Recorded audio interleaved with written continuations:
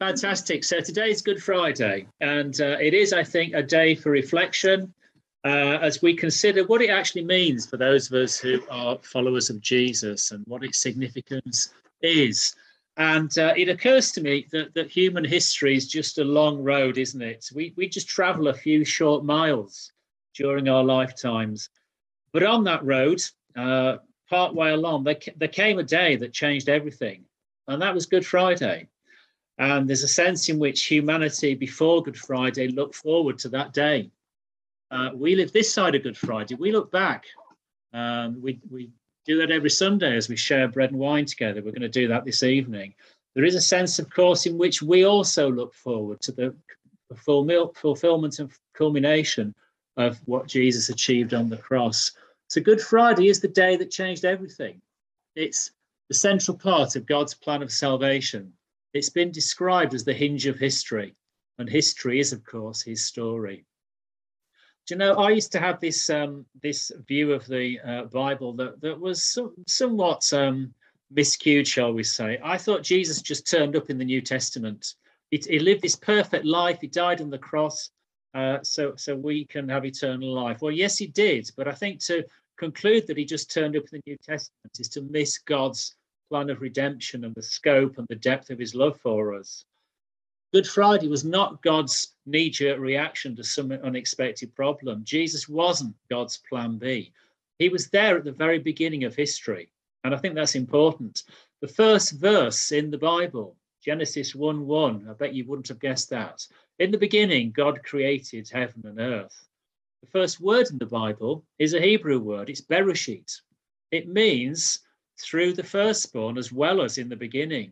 Who was the firstborn? Well, it's Jesus, of course, isn't it?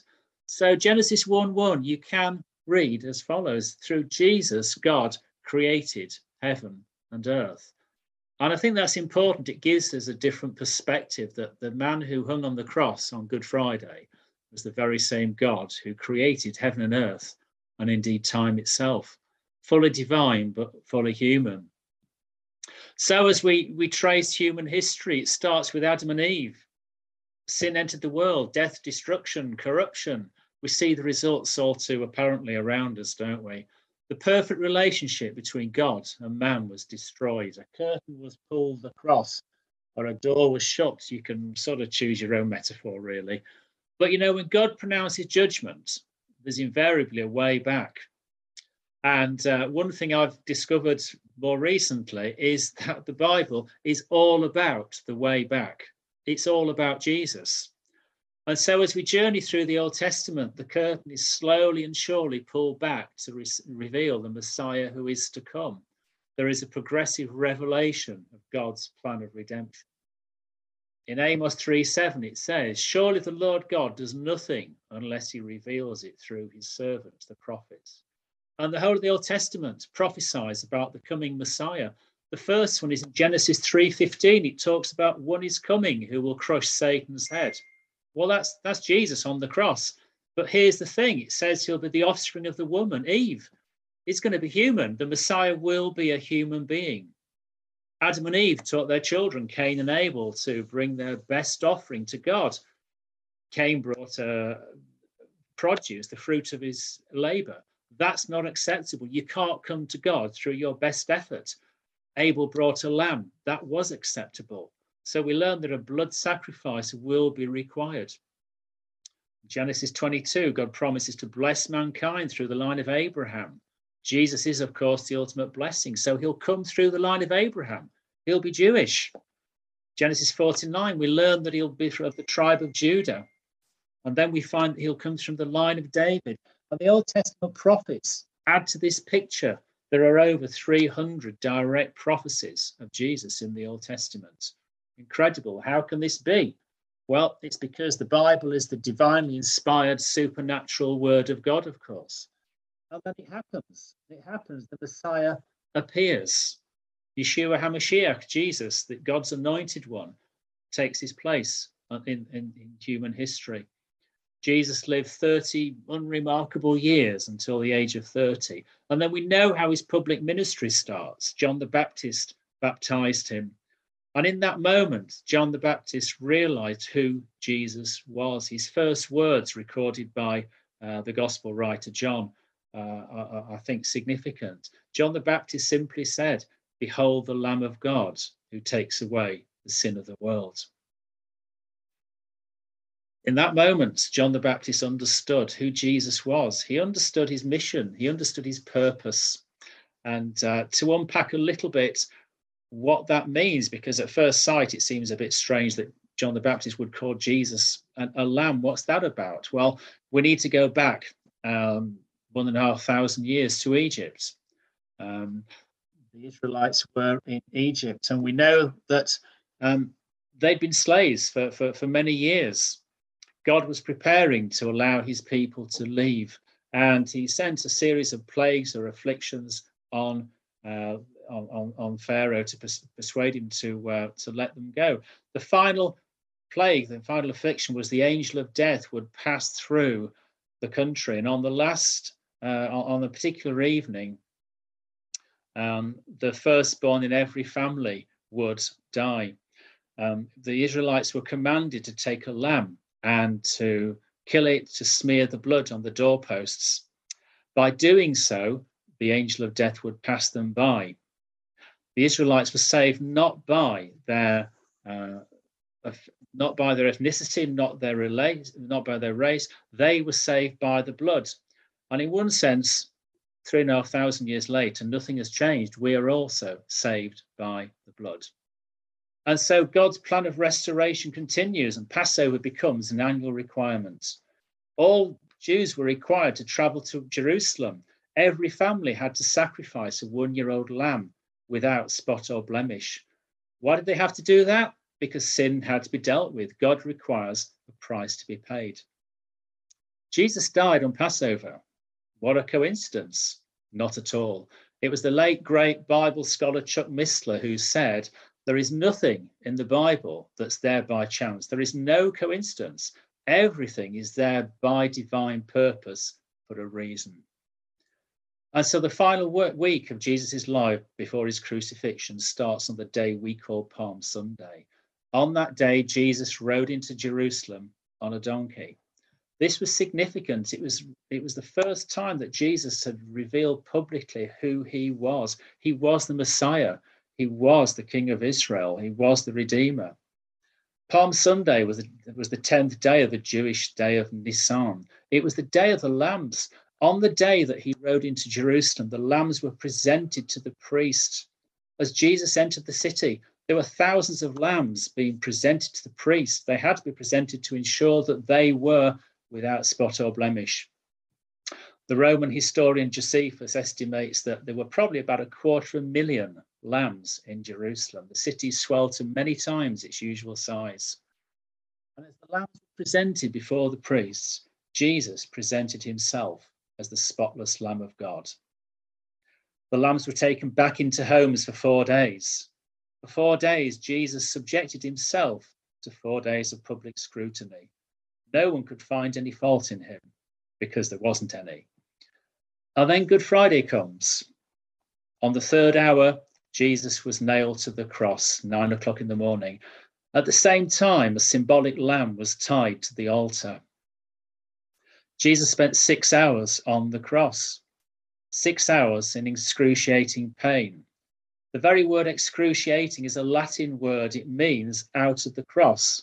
Jesus was the very definition of excruciating pain. On the 9th hour, Jesus died, 3 o'clock in the morning.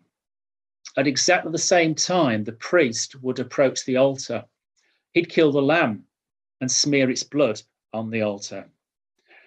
Jewish tradition states that between 3 and 5 p.m., 2 hours after Jesus died, as many lambs as possible were killed in the temple. Josephus again estimates it was probably between 15 and 20,000 lambs were killed in the temple. You think 2 questions spring to mind. First of all, what had the lambs done wrong? Absolutely nothing. Why did they have to die? Did Jesus have to die?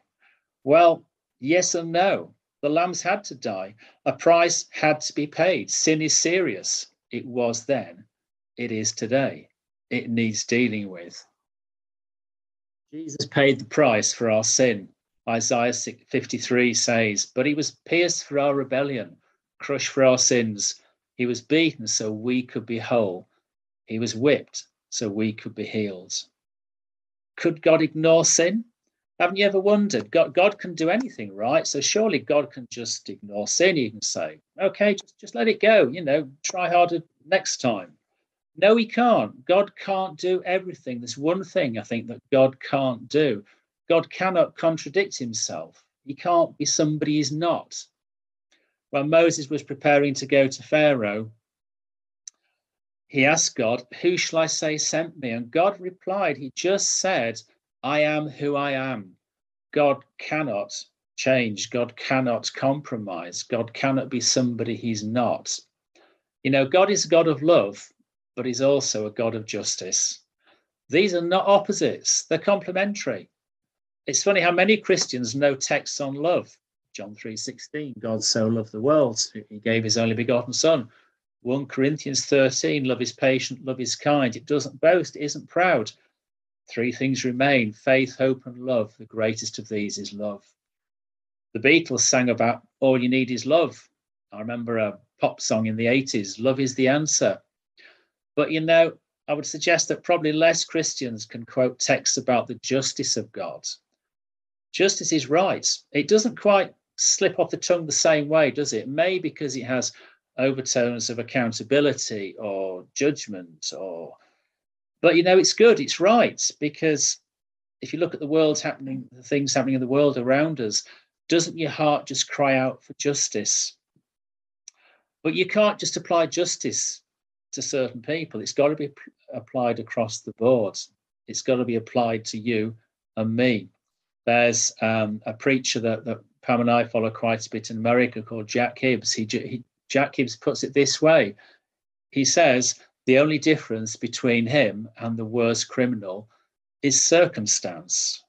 And I think that's very true. The Bible says, Romans 3:23, we've all sinned and fallen short of the glory of God. God doesn't recognize degrees of falling short. We've all fallen short. We're all sinners in need of a saviour.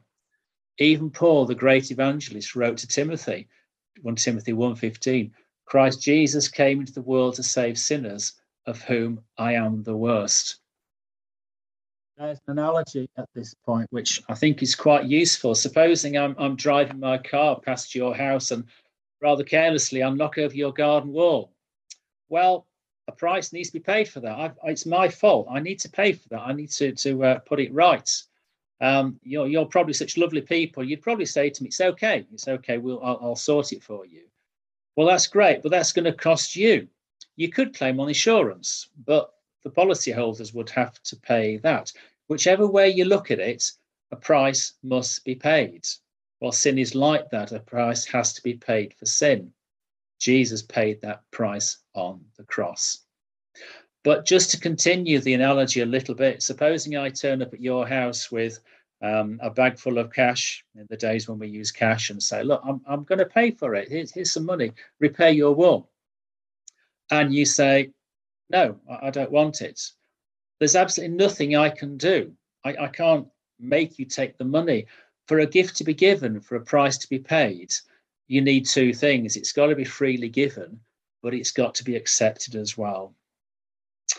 And God will not violate our free will. We have the choice. We have the choice whether to accept Jesus or not. God won't override our free will. C.S. Lewis said, there are 2 kinds of people in this world. There are those who say to God, thy will be done. But equally, there are those to whom God says, okay, have it your own way. Good Friday demands a response. Salvation isn't automatic. We have to accept what Jesus did on the cross. But for us as believers, I'm guessing that most, if not all of us, have already made that decision. Good Friday still demands a response from us. It says in Galatians 2:20, I have been crucified with Christ and I no longer live, but Christ's life lives in me. The challenge for us as Christians, I think, is to identify with that and to die to self day by day. It's like Jay Fallon was telling us a couple of weeks ago, we need to die to self. And that's an ongoing thing, isn't it? It's not a one-off. We need to do so every day. By doing so, we recommit to his purposes in our lives, individually and corporately. So Jesus died as the ultimate Passover lamb. You might be thinking, well, Passover's Jewish. We're Christians. We have Easter. Well, yeah, okay, we do. But Paul wrote in 1 Corinthians 5, since Christ, our Passover lamb, has been sacrificed for us, so let us keep the feast.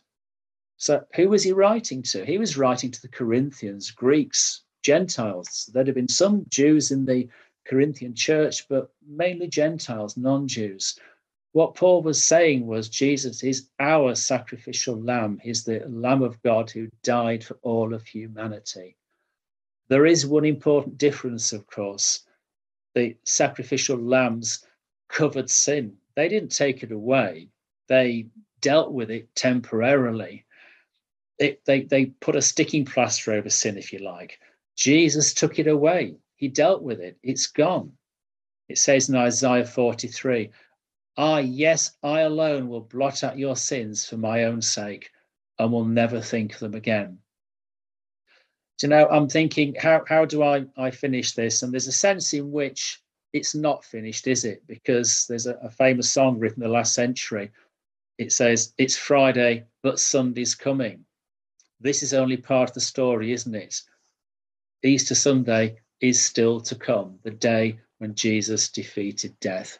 We live in the now, but not yet of history. Titus 2:13 says, we have the blessed hope, which is the appearing of the glory and of our great God and Saviour, Jesus Christ. That is future. That is the hope we have as believers. So I'm thinking, what's my takeaway thought here on Good Friday? You know, we sometimes struggle to understand God, don't we? We understand some of his attributes. John 14:9, Jesus said, if you've seen me, you've seen the Father.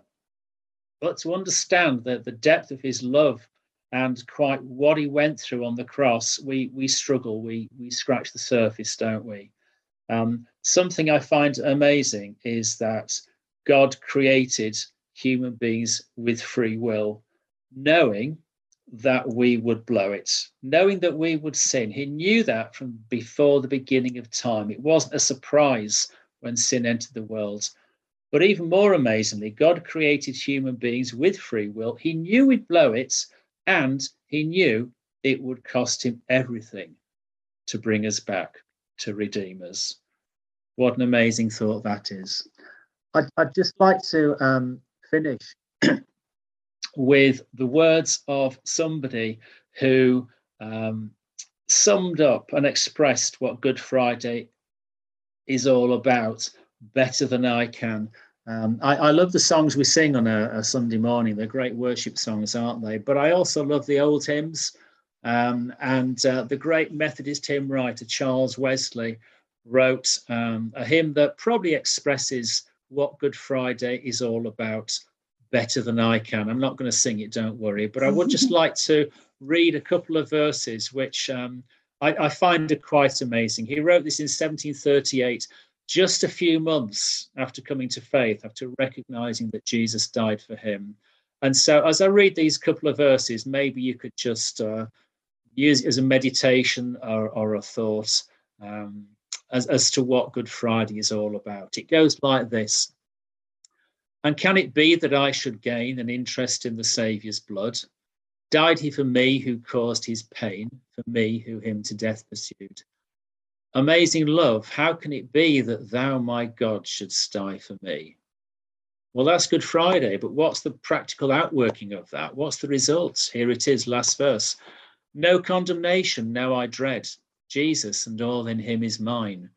Alive in him, my living head, and clothed in righteousness divine. Bold I approach the eternal throne and claim the crown through Christ my own.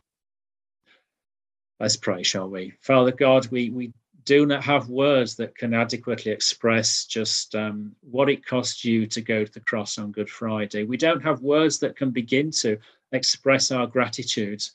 But nevertheless, we come before you today, just full of wonder and awe that you would go to such depths, such extremes of love to win us back. And so we thank you for your plan of redemption, your plan of salvation. We thank you that it's Good Friday, but Easter Sunday is coming, the day when you defeated death and rose again. And by doing so, enabled us to have eternal life. So, Father God, our only response really is to recommit to your purposes in our life. We acknowledge that we are dead to sin. We died with you on that cross on Good Friday.